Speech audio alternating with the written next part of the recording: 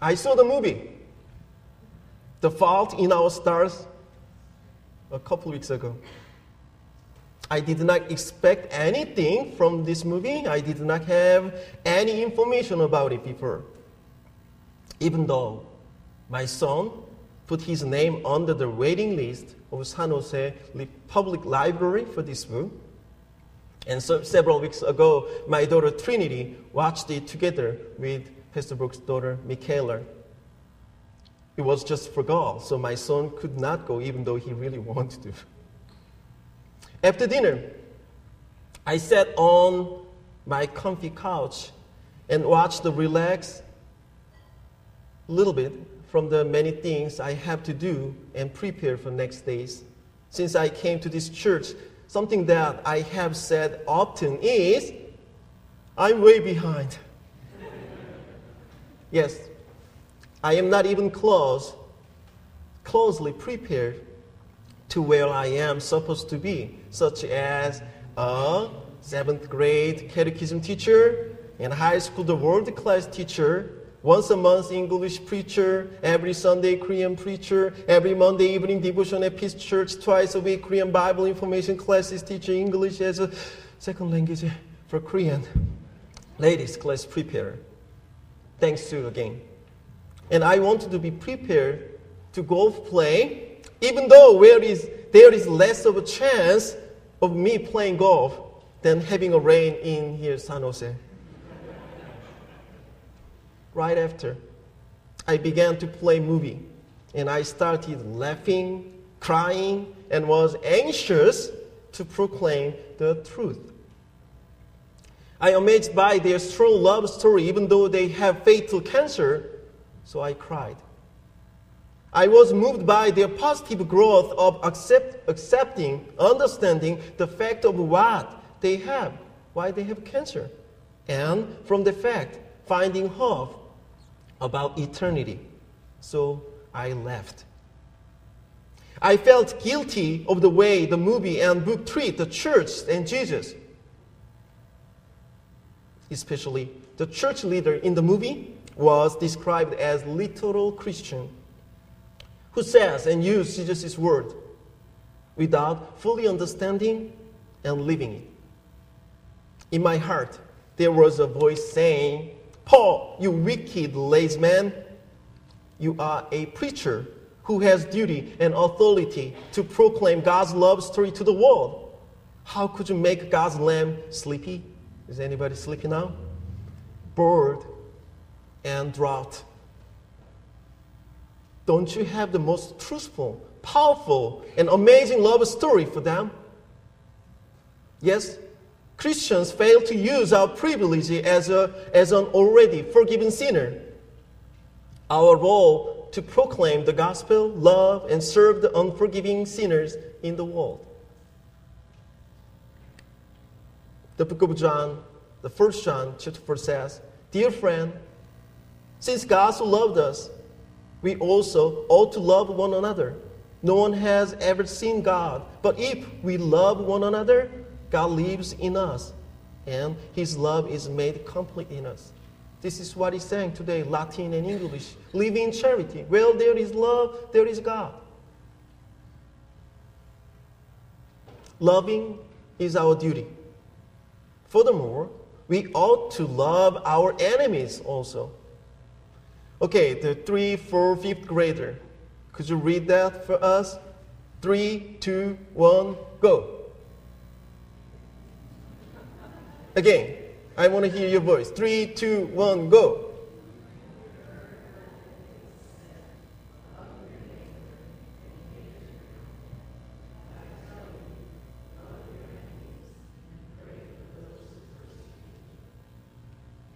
How could you love our enemies? Well, we already know the answer. I said that love is different love from us. That love is given to us. So if we could love the enemies means not because we are good, we are better, but because we are all forgiven. And we are saving Christian. The true meaning of the amazing love story of Jesus Christ has faded in our lives slowly. Not because of Jesus' love story's power is changed, but because the recipient, our heart and life, has been hardened and spoiled, followed by humans' innate attribute. We have a spark in us, but it is not burning well due to the lack of oxygen. Nowadays, pastors preach the word of God as a really well, professionally trained spoken man. However, what if there is a weakened mission, passion, and zeal for the world as an only hired worker for God's kingdom? Church members hear the word of God as an already saved child of God. But what if there is faded thanksgiving and fluttering and amazement for beautiful Savior? We are already justified by the grace. So, are we done yet? Or are we there yet? No, we are not there yet. Until Jesus is returned on the day of the harvest, we must do our job as His hired, called by your name, workers. God is waiting patiently for the saving of more souls. While I complain about my long job description and unclear position, at the same time, my kids, our kids and people read a book and watch a movie that has a powerful message because it was made and written by a passionate person who has strong faith and philosophy, whether it's correct or not. The people who experienced it easily open their heart to the book and movie because our kids and people might have felt that they care about my concerns, situations, and problems closely, what church does not. Apostle Lutheran Church is in the series sermon of real people, real lives, and our real God. God was real with our spiritual ancestors. God is real with us who live in the most immoral world. And God will be with us on our spiritual descendant. The grace came from the gospel when we realize and recognize the fact Abraham's God, Isaac's God, and Jacob's God is your God, is my God. Yes, we are the real people who are living in the 21st century in the United States, the country who is struggling with the real meaning of family, controlling the proper usage of drugs, guns, and alcohol, and wisdom in biotechnology. I saw the movie, and I cried and laughed, and I've been thinking about my life again, especially as a Christian. The two main characters are cancer survivors. They are both leaning on medication, but they are not sure when their medication will stop working for them. I quote from the film's official website. It says, Hazel and Gus are two teenagers who share an acerbic wit and disdain for the conventional and a love that sweeps them on a journey. Their relationship is all the more miraculous given that Hazel's other constant companion is an oxygen tank. Gus jokes about his prosthetic leg, and they met and fell in love at a cancer support group. They met at the support group held in a local Episcopal church. The group leader is also a cancer survivor, and he finished his struggling. He asking why it happens to me. And somehow he found the answer from Jesus. So he leading the group and kept saying to the people, don't worry, we are here for you. They sit on the chairs on the circle carpet. He wove carpet and depicting Jesus' face and invite the people to come to the literal heart of Jesus. The young man who led the cancer support group sang sappy churchy songs about Jesus always being there It was indeed interesting that Jesus made a little bit of cameo over there, appearance in the film. The immaturity of misunderstanding of the relationship that was evident of this leader seems to mirror to the immature love of other people. Someone might say, Pastor Jung, so what? Why you bring that stuff to your preaching? The writer, he's a Christian. The writer, John Green, he says he is a Christian, but he says, I'm not comfortable when somebody says you are Christian. He has different doctrine and practice from us. He was also chaplain in the children's hospital. I think he wanted to be a cool Christian. What is the cool Christian means, Pastor? I mean, cool Christian, even the skeptical people like that. Like the person, their faith. Sounds cool. I learned a new vocabulary while I'm preparing the preaching. Ambivalent. It makes sense for you all? I do not agree with the writer's perspective of religion, marriage, and Bible, and etc. But The Fault in Our Stars is an ambivalent book for me. It helps me for realizing the meaning and the urgency of my job again, and your job again. And it also moves me to think about our keys, our faith, and our real life again. So that is why I wanted to say to my kids, what if I change the title name? There is no fault in our stars for God's plan. Do you have real joy in your life as a Christian in 21st century? What is the meaning of being a Christian in the age of skepticism? Especially our faith in Christ seems like no more having a value or honor from the world. For the first time, the early believers were called as Christian in Antioch. Even though they were persecuted because of their faith, the general people had good ideas about them, of the Christians. They faithfully actualized life. They admire the believers' group. Why? Their faith and their life matching well. Not the hypocrite. We've been losing our honor in our society, not only because of our life does not meet the expectation of the world for a Christian, but because of the Satan's will also. It is not only the 21st century's problem, it happens in Jesus' age also.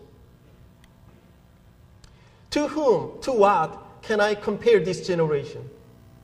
Jesus said, they are like children sitting in the marketplace and calling out to others. We played the pipe for you, and you did not dance. We sang a dirge, and you did not mourn. However, this problem is not only for the non-believers, but also for believers. Since we became believers by grace, what about our actual lives in your bodies? Do you feel the power of the Holy Spirit who guide, who really want to help us be sanctified? We are like Jesus. Therefore, helps us in our weakness. We do not know what we ought to pray for, but the Spirit Himself intercedes for us through worldly groan. Who says that? A Christian's emotional practice is bad. Did Jesus not cry at Lazarus' death? Jesus wept because when Jesus saw her weeping, and the Jews who had come along with her also weeping, so Jesus was deeply moved in spirit and troubled. The meaning of the Christian's work, we just put in our time card. But actually, it's not because of my talent.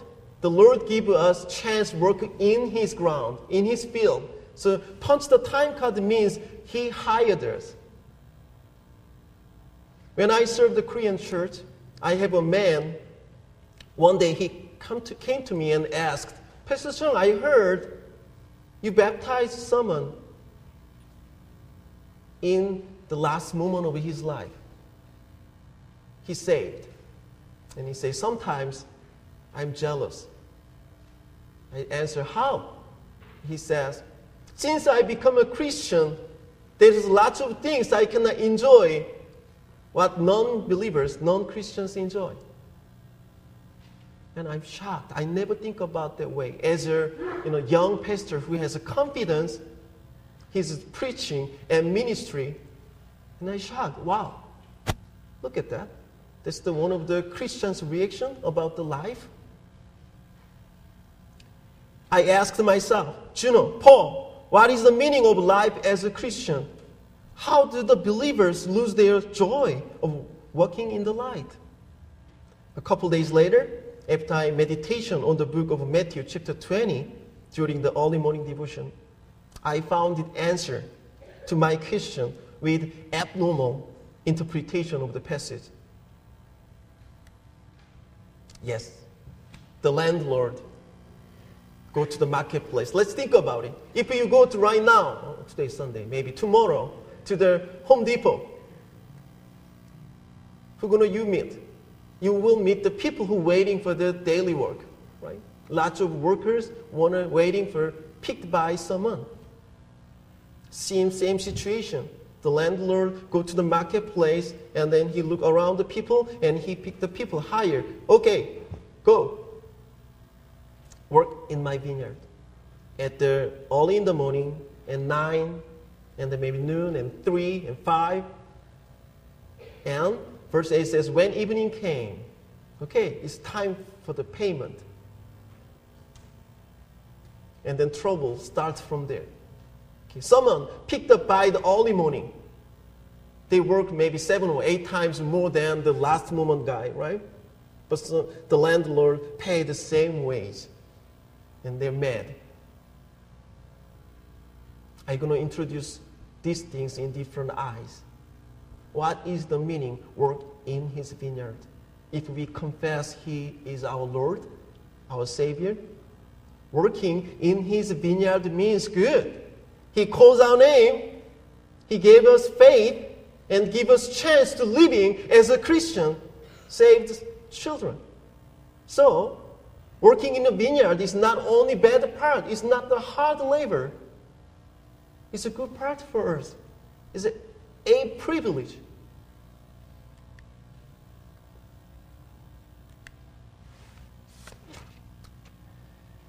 Jesus invites us like this. Come to me, all you who are weary and burdened, and I will give you rest. Take my yoke upon you and learn from me. For I am gentle and humble in heart, and you will find rest for your soul. For my yoke is easy and my burden is light. However, his invitation requires one thing from you and me, which is we have to learning from him and taking his yoke. How heavy that is. Then he will find real rest for our souls from him. Jesus' yoke is easy and his burden is light. So there is no reason he would want to put heavy duty on us. But when he say easy and light, in the worldly perspective, we cannot understand that. It's not easy in their ways. It's easy and light. Why? Let me explain. A believer's burden-free or problem-free life is not guaranteed by him, since the conception of the burden and easy and light and problem are not clear. Learning from Jesus and taking his yoke could be considered as working in his vineyard, as an early cold worker. In other words, we are living as a Christian who are called hired worker in the world. Paul confessed he is a believer who is found in Christ. It's a famous verse. He says, I'm going to consider everything as a garbage, that I may gain in Christ and be found in him. It's us. Since we are called and hired, I really want you found yourself from him. That's our common ground. Whether my mother language is Korean, your mother language is English, doesn't matter. Our common ground, we are the one who found in him.